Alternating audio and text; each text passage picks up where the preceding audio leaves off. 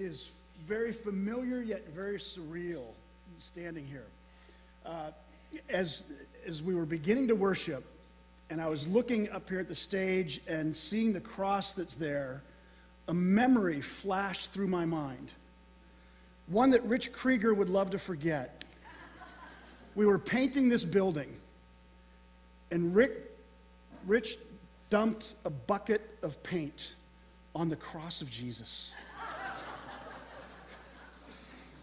Fortunately, the cross of Jesus cleans up every mess, and you can't even tell these days. So, there've been great moves of God here, and there have been other things that have just been fun and fascinating. But it is great to be with you, and just to share God's word. I'm looking at the time, and I'm sure you are too. I'm not concerned. My flight's not till 5 tomorrow. So relax. Let me read from God's word, from Paul's first letter to the Corinthians, chapter 2, 1 Corinthians 2, the first 10 verses.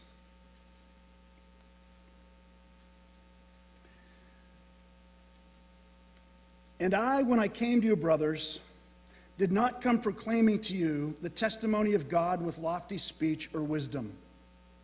For I decided to know nothing among you except Jesus Christ and Him crucified. And I was with you in weakness and in fear and much trembling. And my speech and my message were not in plausible words of wisdom, but in demonstration of the Spirit and of power, so that your faith might not rest in the wisdom of men, but in the power of God. Yet among the mature, we do impart wisdom, although it is not the wisdom of this age or of the rulers of this age who are doomed to pass away. But we impart a secret and hidden wisdom of God, which God decreed before the ages for our glory. None of the rulers of this age understood this, for if they had, they would not have crucified the Lord of glory. But as it is written, what no eye has seen, nor ear heard, nor the heart of man imagined, what God has prepared for those who love Him. For these things God has revealed to us through the Spirit, for the Spirit searches everything, even the depths of God. Let's pray together. Heavenly Father, we pray that it would be your wisdom and your glory that is known in this place today. That it would be you that is honored and adored, that we would make much of you, and that the name of Jesus would be lifted up, that every knee would bow and every tongue confess that He is Lord, to the glory of God the Father. In His precious name we pray. Amen. So the title of this message is The Gospel-Focused Life. It's a subject that's become something of an obsession with me over the last few years. What does our life need to look like in light of the gospel? And partly it's been an obsession for me because I've become convinced that as Christians, we really don't know what we mean when we say the gospel. We're kind of like that. We use a lot of theological words that we throw around, and we really don't kind of think about what they mean, and we really don't often know what they mean. And I'm convinced this is the case with the gospel because I see so much debate going on in the church around the United States these days over the nature of the gospel. What does the gospel mean? How does it affect life? How does it get carried out? And it gets so caught up in the cultural issues and debates of our own day that it makes me think, we don't really know what it means. And it reminds me of one of the most rich theological movies that I've ever witnessed, and I watch it regularly just to remind me of the depths of who God is, The Princess Bride. How many of you have seen The Princess Bride? All right, most of you have. Those of you who are not, I think you're saved, but I'm not sure. In The Princess Bride, there is this kind of bumbling criminal named Vizzini, and he is to kidnap the Princess Bride, and every time something goes wrong, he just simply says, "You guys are so good. It's inconceivable." And eventually, one of his sidekicks, Inigo Montoya, looks at him and says, "You keep on using that word. I do not think it means what you think it means." And I think that's kind of how we are with the gospel many times. We keep using it, but do we really know what it means? And that even relates a little bit to our history as North Park Church, because going back 40 years ago, this church got started because of a commitment to the gospel. But at the time, we didn't even really use that language. We were committed to the gospel, but we didn't even realize that's what the issue was. It started because we were committed to some biblical and theological truth that, as you heard Bob talk about earlier, had really come under fire with the denomination that we had been a part of. It was a big issue because we were looking at basic truths like the actual coming of Jesus as God in the flesh in the world, and that was up for grabs at that point.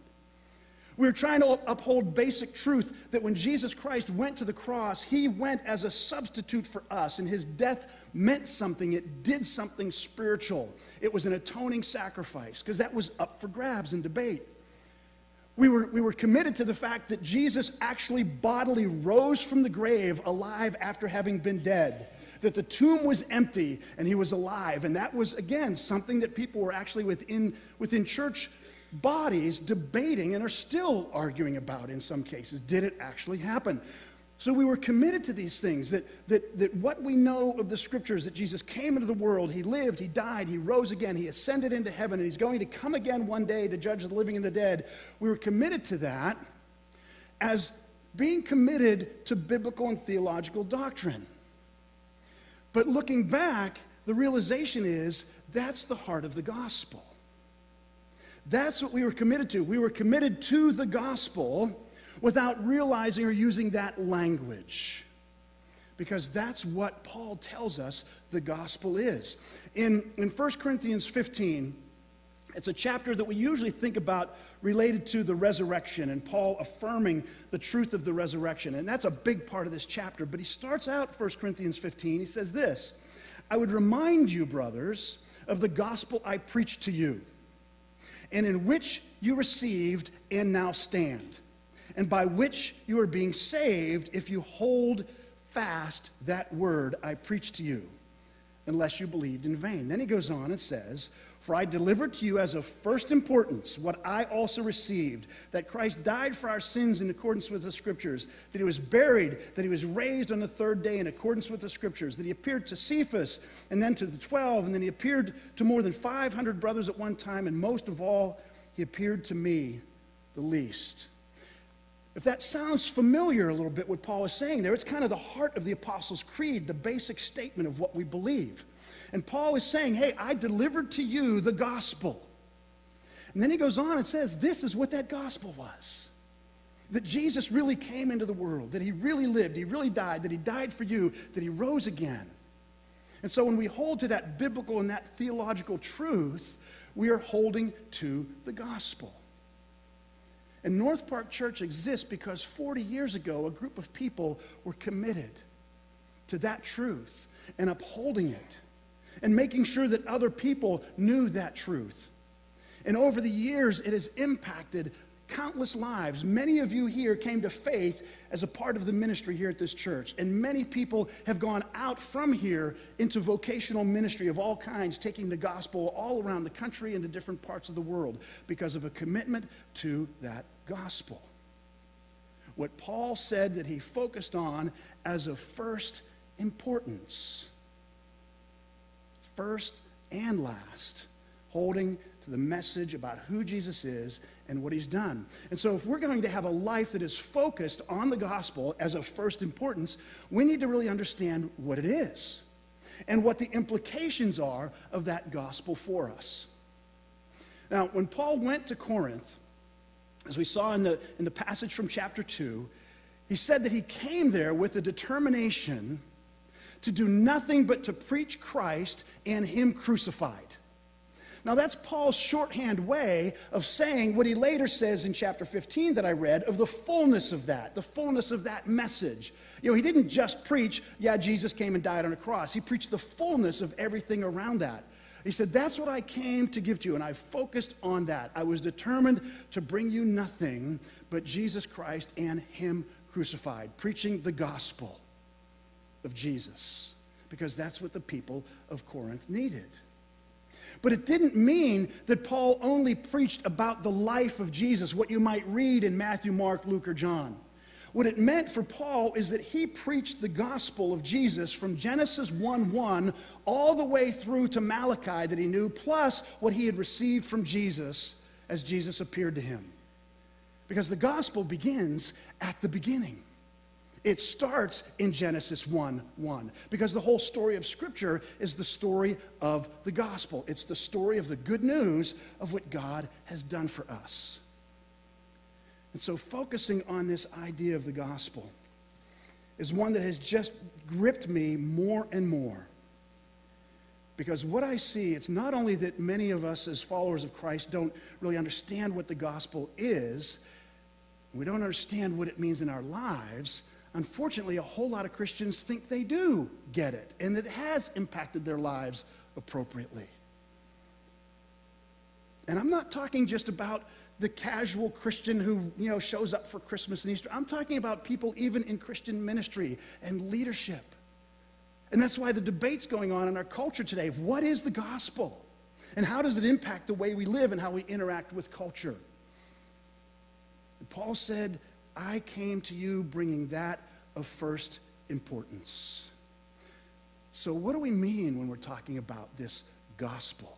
Beyond the doctrines that we would all nod our heads and say, oh yeah, we believe that, that's basic Apostles' Creed stuff. What do we mean when we talk about the gospel? Well, on one level, we're talking about good news. That's what gospel means. It's an old English word meaning good news. And it actually comes from the New Testament word that is the same root word for evangelism. It's for, in essence, the word we translate gospel or good news should be good newsifying.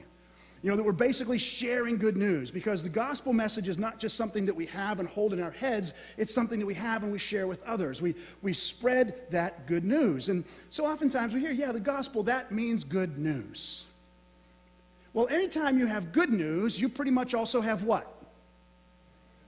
This is where you're allowed to talk back. Okay. Bad news. Very good. Very good. Some of you remember way back in the day, we had a partnership with a Black Baptist church in inner city Pittsburgh. Anybody remember that when we did some worship? Some of you remember that, okay? So we took our worship team out there, and I preached out there, and we also had their choir here, and their pastor preached. And when we went out there for our worship team to lead and for me to preach, it was an amazing experience. Our worship team loved it, and the preaching was awesome. And the reason the preaching was awesome was because the congregation was awesome. Because you know how it gets here in a Black Baptist church, man. It's like, it's back and forth, man. We had it going, right? It's, hey, can I hear an amen? It's back and forth. And it was fantastic. We're in the van driving home. And somebody says to me, Dan, why can't you preach like that every week? I said, look, I can preach black. The problem is you only listen white. Okay? So it's okay to, a little feedback is good. That's not in my notes, so where am I? That's always when Barb gets nervous. He went off script. So the gospel is good news, but we also know it's because there's bad news. The good news is so important because of the bad news that exists. The bad news is we are a people in rebellion against God. As Scripture says, while we were still enemies of God, Christ died for us. The bad news part is the enemy's part. We rebelled back in Genesis chapter 3. And ever since then, we've been living under the condemnation of sin till Jesus comes and makes it possible to bring good news to say, hey, you can now have a life of freedom in Christ. And you can have the blessings and the goodness that comes from a relationship with Christ. Good news. But see, even that bad news, good news thing, we're still not getting the whole gist of the gospel. Because we might start at Genesis 3 with the bad news and then get to the good news with Jesus, but we're missing what? The first 2 chapters. Because the first 2 chapters of the Bible is good news. God created, And every time he created something, what did he say? That's good. And finally, when he creates humanity and he's done with all of it, he's made us in his image, what does he then say? He said, that's, oh, you guys are getting it. This is good. Very good. Unfortunately, as evangelical Christians, I think we got stuck in the bad news part of Genesis 3, and that's all we brought to the world, and then said, hey, and there's good news. But there's something that's happened in the world. The world has basically rejected this idea of we're just bad. And we're coming to say, oh, you're bad. And we've truncated the gospel. What the world needs to hear is, hey, you know what? You are made in the image of God. And God made you to flourish. God made you to thrive. God made you to be in a relationship with him where you love him and you know he loves you and your life is all that was meant to be. And people will be like, yeah, that's what I want. Then you could say the bad news is you screwed it up. And most people are going to go, well, yeah, I kind of did. Say, but you know what? You're still made in the image of God. And he still loves you deeply.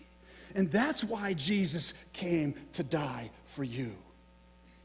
So that any person you lock eyes with at any time, you need to realize they're made in the image of God. And it doesn't matter, white, black, Hispanic, Asian, rich, poor, whatever, drug addict, gay, whatever it is, they are people made in the image of God, but that image has been twisted and tainted by our rebellious sin. And deep down inside, most of us know that. And we want to hear that good news.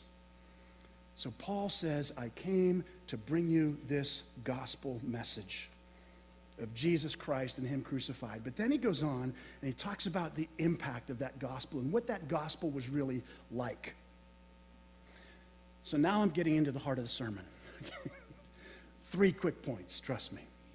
First thing Paul says in 1 Corinthians 2, the gospel-focused life does not focus on the wisdom of man, but the wisdom of God. Says this in verses 4 and 5, my speech and my message were not in plausible words of wisdom, but in demonstration of the Spirit and power, so that your faith may not rest on the wisdom of men, but on the power of God. It's the wisdom of God that is at stake here.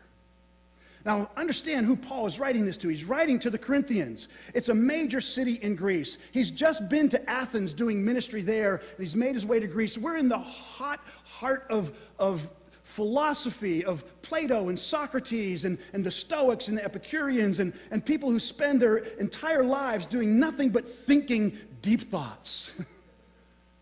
And Paul comes into that culture and says, look, I came to you not with that kind of philosophy of man, not with that kind of wisdom of human beings, but I came to you bringing the wisdom of God.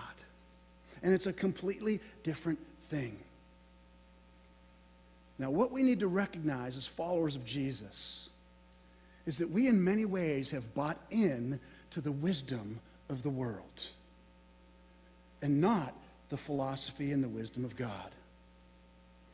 We've bought into the wisdom of the world about personal safety, about physical comfort, about financial security. 3 things, again, that I've just been going over again and again and just bringing back as a message for people. The wisdom of the world says, oh, be safe. And in the last year and a half, what's our whole culture been about? About being safe. Not going to get into the politics of masks or no masks or any of that. I'm from Florida. We do whatever we want. Yeah. But think in general about how we approach safety. Mothers, you have realized there is not enough bubble wrap in the world for you to keep your kids safe, is there? And what happens when you focus on safety? You never feel safe. Why? Because we've made that an idol. And we're asking it to do something that only God can do. Make you safe. And guess what? God's promise is, I'm not going to make you safe. I'm going to put you in places of danger, places of risk for the sake of the gospel. Our middle son, JT, why am I getting choked up about this? Told this story many times. He spent a year in Egypt during Arab Spring. okay? In the heart of Cairo. Being his father's son, he went down to the protests on occasion to see what was going on. But we had numerous people who would come up to us while he was over there and say, aren't you worried about his safety? We said, no, because before he left, we said, are you sure this is what God wants you to do? He said, yeah, I'm sure this is what God wants me to do. And so we realized he would be safer there than he would be down the hall in his bedroom. Maybe not physically, but certainly spiritually, because it's where God wanted him to be. God doesn't want to keep you safe. He wants to be with you in the midst of the danger. That's gospel wisdom as opposed to worldly wisdom. What about physical comfort? The world says, man, we want to be cushy. We want to make it nice and easy. We want to make it wonderful.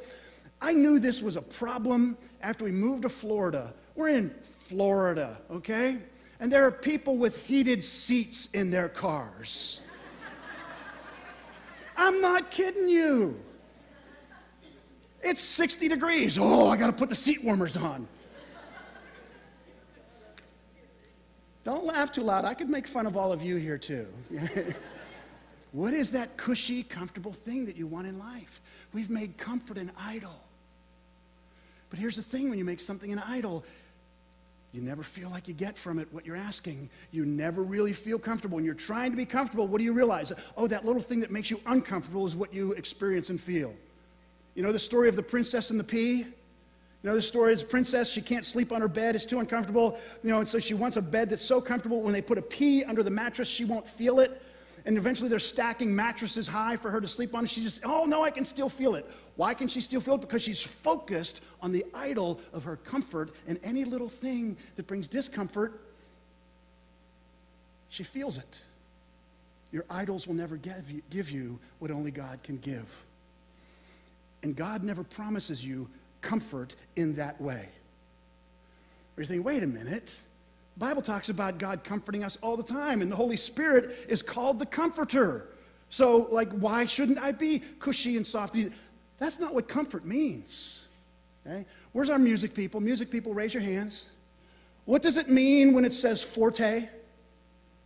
With power. A fort is something that is a stronghold, a place of strength. Comfort means with strength, with power. When the Holy Spirit comes to you as a comforter, it is not to take away the hardship, it's to make you hard. It's to make you strong. It's to give you power to overcome whatever that thing is that you think is too strong for you. It's not to remove the thing. When Paul had some physical ailment that he called the thorn in his flesh, he prays to God 3 times, take this away, take this away, take this away. And it doesn't happen. God doesn't take it away. Instead, what God says to him in 2 Corinthians 12,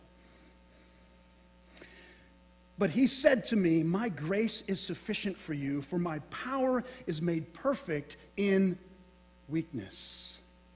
Therefore, I will boast all the more gladly of my weaknesses, so that the power of Christ may rest upon me. For the sake of Christ, then, I am content with weakness, insults, hardships, persecutions, and calamities. For when I am weak, then I am strong. How's that work? When I am weak, then I am strong. During Desert Storm, I had a friend who was a captain in the Army. He was deployed. We were emailing back and forth a lot, talking about Bible verses, and this passage came up, and he said, I don't understand. He said, my world is all about projecting power downrange. It's about strength. How in the world can being weak be strength? I gave him this example. I said, imagine you've got some young second lieutenant out on their first patrol, and all of a sudden they're pinned down from every angle. And he's thinking, man, I got to be John Wayne, and we got to go charge. And the crusty old sergeant grabs and says, LT, no. We are way too weak to take that position. Call in an airstrike. Call in something from above that's way stronger than we are. In recognizing his weakness, that young second lieutenant will save his men. We try to be strong in our own strength. And God is saying, no, no, no, no. You're just weak puppies. Call in some help from above, because then you will be strong. Way stronger than you can ever be in your own right. That's gospel truth. But what about financial security?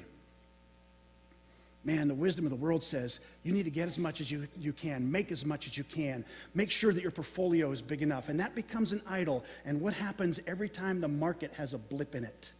Your heart skips a beat, and you never have enough, because we've bought into the wisdom of the world and we've made an idol out of something that cannot give us what only God could give, a sense of security.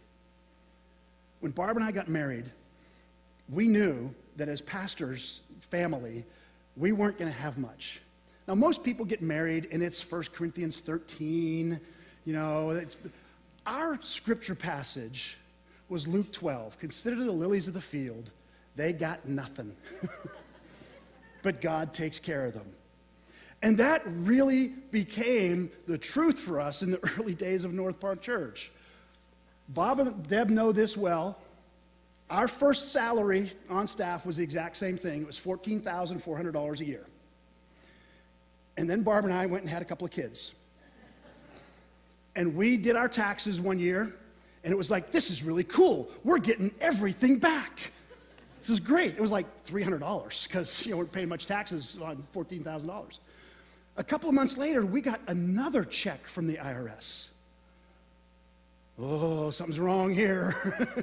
Don't cash that, till we found out what it was. As we're reading and understanding, they said, look, we have looked at the fact that what you make and how many kids you have, and you are now living below the poverty line, therefore we're sending you some extra money.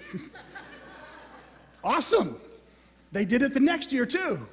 The third year, we got a little bit of a raise, and we didn't get the money from the IRS. It was kind of depressing. But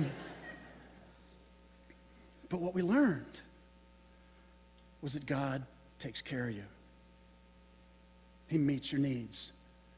And no matter what the amount is that we made, that's not where our security was. But the world, the wisdom of the world says, oh, that's where your security lies.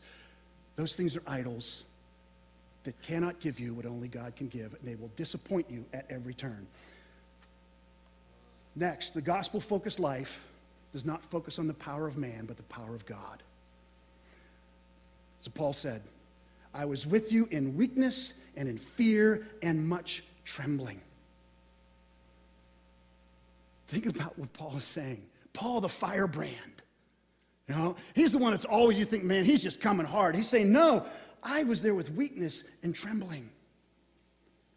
Because he realized, as he writes to them in 2 Corinthians, that it's in weakness that we become strong, that God does something in our lives. And it was Paul who then says, we wrestle not against flesh and blood, but against principalities and powers and spiritual forces of wickedness in high places. The world tells us, here's how you go about being strong and powerful and making an impact. And we've bought into that in many ways. So we protest as the world protests. We boycott as the world boycotts. We take people to court as the world takes people to court. And we think, yeah, that's how you are strong and make a change and do things powerfully. And then Paul says, no, you do it in weakness. In weakness like Jesus on the cross, who could have called down a myriad of angels in power to free him from that cross, said, no, I'm going to the cross in weakness. And the result was the most powerful thing that ever happened in the history of the world, that death was overcome, that sin was wiped away for all who trust him, and eternal life was granted when we believe him. In that incredible moment of weakness, of surrendering to the powers of the day, Jesus had his greatest impact. And that's why the centurion stood there and said, this was surely the Son of God. Because there was something in that weakness that was different, that was powerful from on high. The gospel is about understanding that the greatest thing ever done in history was done by weakness, not by human power, but by the power of God. And the gospel-focused life does not focus on the glory of man, but on the glory of God. Paul says, we impart a secret and hidden wisdom of God, which God decreed before the ages for our glory. None of the rulers of this age understood this, for if they had, they would not have crucified the Lord of glory. Paul's writing to people at the height of the Roman Empire. That other great theologically rich movie, Gladiator. No, really? You're thinking, how is that possible? In the movie Gladiator, you hear over and over again this phrase, the glory that is Rome. The glory of Rome. That's what they were about. They were about glory, and glory defined in terms of power, of strength, of luxury, of wealth, of domination. That's what glory was to them. Of success, of high positions of leadership, to the point of deifying the emperor and having celebrity worship of whoever happened to be on the seat of power. And you know what? We've bought into it in the church. The glory that the world says is glorious. How we define success. How we worship celebrity pastors. I've been listening to a podcast that Christianity Today has been doing. They're on about like the fifth episode. And they are looking at the big picture of what they're looking at is why in the world, in the church, do we continually idolize and raise up celebrity pastors like the world raises up celebrities, only to have them crash and burn. And it's so easy to point to the celebrity pastor and say it's their fault. But Christianity Today is asking the question, why do we keep raising them up? Why do we keep glorifying them? What is it in us that is bowing down to the wisdom of the world instead of to the wisdom of the gospel? That says it's not about raising up a person and honoring, glorifying them. It's about glorifying Jesus. And it's about understanding that we are all broken. We are all sinful. We're all in need of the forgiving grace of Christ. And what about how we define success? And that's part of the problem with the celebrity pastor. Well, yeah, they've got all these foibles, but hey, you know what? The church is doing so great. Look at how big it's becoming, and it must be being blessed by God. Maybe not. Maybe it's just been manipulated that way by human beings.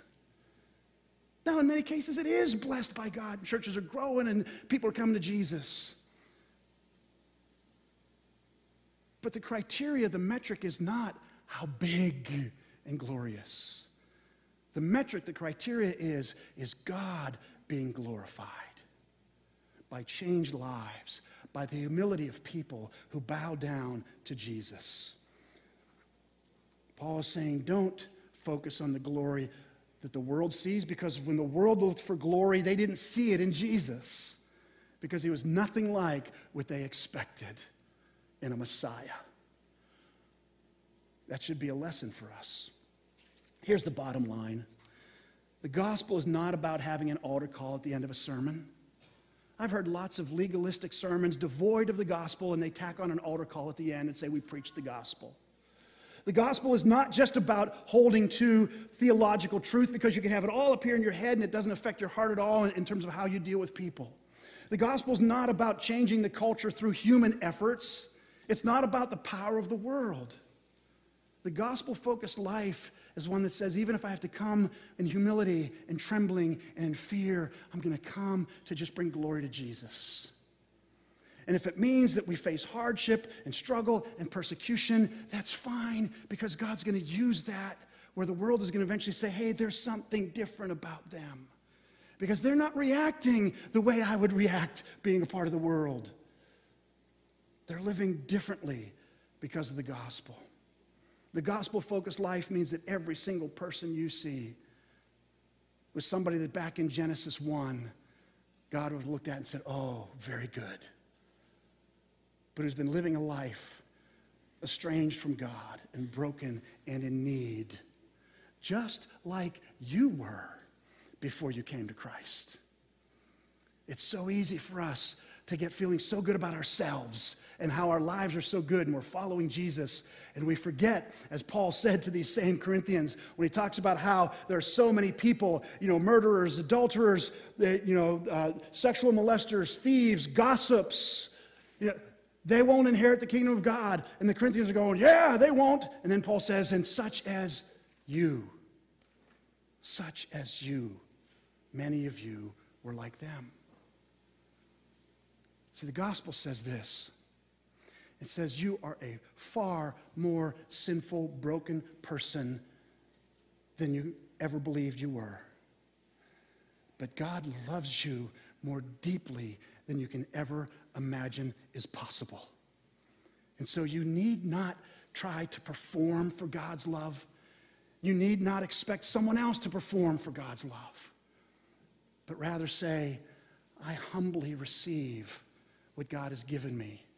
And I want to share that with anybody else who's in desperate need of the love of Christ. Let's focus on the gospel as the scriptures lay it out and live that out differently from the world so that the people of the world kind of sit up and take notice and say, maybe that's a better way. And maybe Jesus is who I really need. Let's pray. Heavenly Father, you are so good to us. And we are so undeserving of that goodness. Remind us of it every day. Remind us of that gospel, that it was good news, then bad news, and good news again. And may we take that good news, bad news, good news message to the world. And may we live differently, not by the wisdom of the world, not by the world's strength, not by the world's power,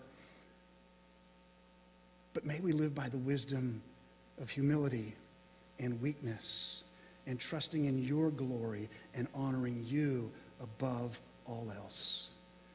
In Christ's name we pray. And all God's people said, amen.